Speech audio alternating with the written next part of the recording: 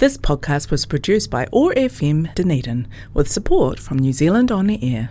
Last episode on Dark Dunedin. Christ! At least you can walk. What? Well, not like your sister-in-law. I don't want you visiting me anymore. What? You're not to come here anymore.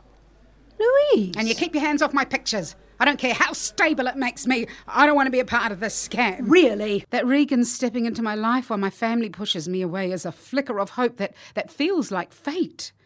And something still secret when so much has been flashed in public. Dark Dunedin Season 3, Episode 2, Surfacing. A bed, a table, a chair, a room with a view, a glass cell, a diorama in reverse.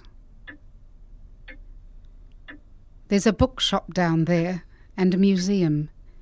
In the reserve under wintered skeleton trees are 2 sound shells where you can stand back to back but meters apart and whisper secrets.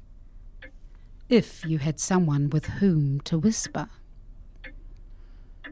Not just a nurse in the night time come to check your blood pressure, or a cleaner apologising for interrupting your meal tray with their mopping, or another patient who you may never see again, but you've seen their underwear and bare back with its moles and mystery scar glaring through the gap in their gown.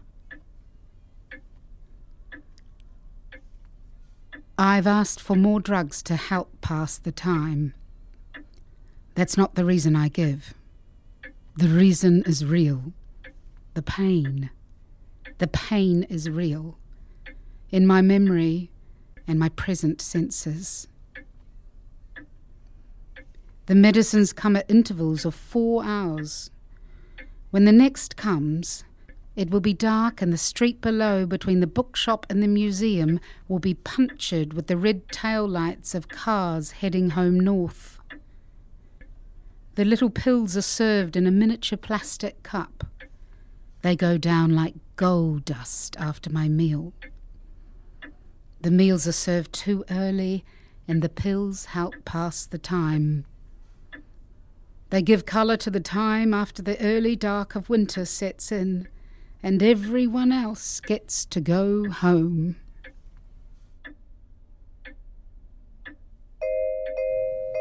You don't see me, but I see you. I am Louise Hepburn, an invisible woman in the Edinburgh of the South. You shun the watchers until you need to break open our memory banks. This is a story about my Dunedin, Ōtepoti, the place of the steep points at the bottom of the world. Someone else would tell the story differently, but this is my story. Hell breathes as heaven looks on.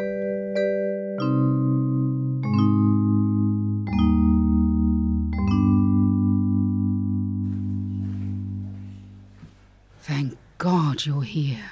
Miss Hepburn. I've been waiting. Miss Hepburn, there's something I need to talk to you about. Louise. Sorry? Call me Louise, please. Louise. Yes? What's this? It's a ring. You brought me a ring. No. No. It belonged to your mother, and your brother wanted you to have it. Why? Why didn't he bring it himself? Where is he? Where's Richard? I should maybe come back when you're more awake. Don't go. Talk to me. Miss Hepburn. What? Well, don't just stand there like some gormless goon. I'm sorry to have to tell you that your sister-in-law is... Dead. I'm sorry. I killed her. No. I killed Sarah. You won't be charged. I've known her as long as Richard has. I knew her better than him. Oh, bastard! We're fairly certain it's the rental company that's at fault. My nephews. Would you like me to call your aunt? No! Is there anyone else I can No! call? Would you like me to ask one of the nurses to arrange counselling? No, I'm not talking to some stranger. They're professionals. Lock me up. I said we're not charging you. Put me away. Miss Hepburn, it's not the 1920s. We don't just lock women away anymore. Ha! This is your fault. What? If you hadn't made me remember that girl and Toby, in the town belt. I didn't make you remember. How do I even know those memories were mine? Under the trees and in the half-light? The case is in the hands of the prosecution now. It's before the court. Thy bones are marrowless, thy blood is cold. Makutu, avaunt and quit my sight.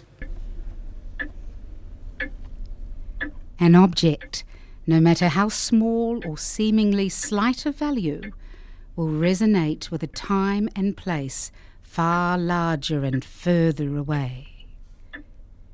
If I rub the relief on my mother's coral cameo ring, will a genie release some recollection, some fond fortune? There were 3 women in a play. Were they witches or sisters or both?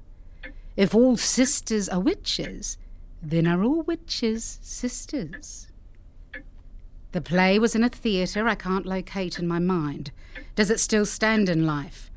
What if its heritage wasn't honoured before the 1980s, when buildings were bold with alacrity, replaced with tinted glass edifices to which no heritage can adhere? Architecture without artifice or soul. Where was that basement place where I would sit on a pallet watching Dad fashion set pieces while my mother rehearsed in the auditorium above? What was the play? When you only get your happiness in bits and pieces and then lose it anyway, like me, you begin to get bitter about it. Mum? You don't care what I say anymore. I do care. You don't. Give me another clue. Are you playing a witch or a sister? A darling or a demon? That's your cue? Whose? I want a rest. Who are you? I'm tired. What time are the bars open until around here? I need a drink. Why aren't you dedicated? Labor without poetry, without ideas. Look, can we take a break, Mary? My name is Marion. Okay, keep your hair on. My hair is on perfectly. Meanwhile, you still don't know your lines, Nancy. Nancy! I remember now. You weren't yet Regan's mother, but I remember you. Nancy, riling my mother in rehearsal while I sat in the basement workshop on a pallet watching my father fashion set pieces. Who's that? The doctor's knocking. Doctors don't come at this hour. Be quiet! You bother so no one can have a moment's peace. That's your husband building the set downstairs? Oh, right. Want me to go and tell him to keep it down? Fine. Fine? I'm done. I'm taking Louise home. It's past her bedtime. Louise? Hey, Marion, before you go... What? Did you see my ring? What ring? The one I wear in the play. It looks like yours. Maybe you lost it with your lines. I didn't lose it. It'll turn up. Louise, time to go. It was special. And it had its own special box. A velvet ring box dusted with faint recollections. A tiny brass push knob released the catch to reveal a coral cameo ring. The ring that was my mother's. A ring I've seen before in a photo. A ring that has a sister ring. And a ring that has a secret. It has a catch within a catch I'd never spied before. A locket ring. If only I could remember the play. But I know someone who will. 3 sisters. Chekhov? Da, Anton Pavlovich. Who was the third sister?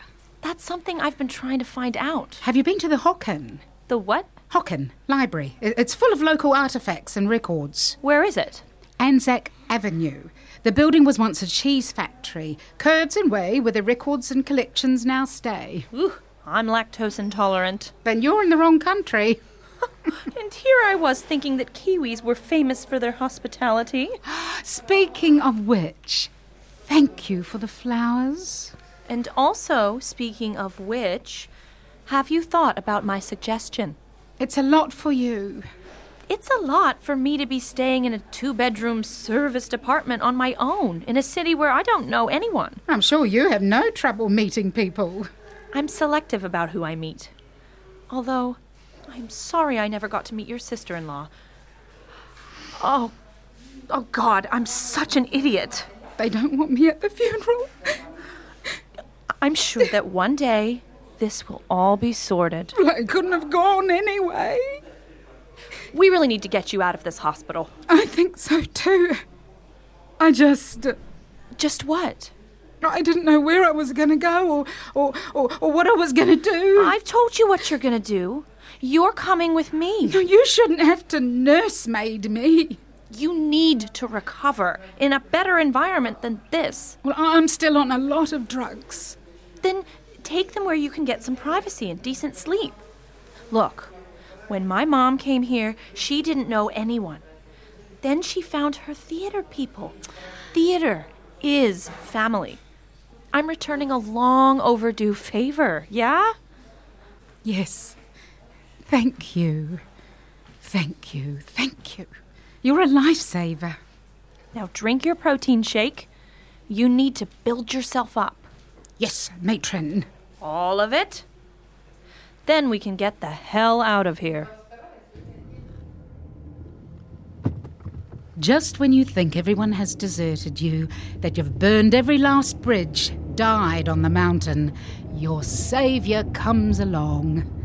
Someone so kind and connected to my life, as it turns out, when so many of the other connections have been severed. I'm so happy here with Regan. I turn to her and I say, "You look so lovely today. Beautiful. Everything is beautiful. The buildings, the trees, the light." I can't remember if I said it out loud, but I know Americans approve of praise, so I repeat. "You look so lovely today, so beautiful." She is beautiful, but in this moment her face is tight, pinned from a deep tension that runs from her brow down to her jaw, her neck, across her shoulders, and along each arm to her hands that claw the steering wheel. On her hand, her ring. I have my ring, she has her ring. Sister rings, inherited from our mothers who played sisters. Beautiful. Then I remember the secret of the ring. It has a catch. Behind the pink face of the cameo, a secret compartment. A place beneath you might not know to look for. There's a tightness in the car, as if a string might break. I need to hold it together, to fight it, what's coming, to stave it off. The mist rises and clouds me out before I can tell Regan about the beautiful catch. The catch in the ring. Dark Dunedin is a production of Prospect Park, New Zealand, based in Otipoti, the Edinburgh of the South. All episodes are written and directed by Emily Duncan, produced by H.J. Kilkelly, and recorded at Otago Access Radio. Dominic Angelo Laloli is the technician, and original music is by Marama Grant. Original artwork by Jess Newton. The actors in this episode are Julie Edwards as Louise Hepburn, Mark Nielsen as Sergeant Thompson, Jessica Latin as Marion, Alison Horsley as Nancy, and Kelly Hocking as Regan. Dark Dunedin was produced with support from Creative New Zealand, Dunedin City Council, Archive Birds New Zealand, and Dunedin UNESCO City of Literature.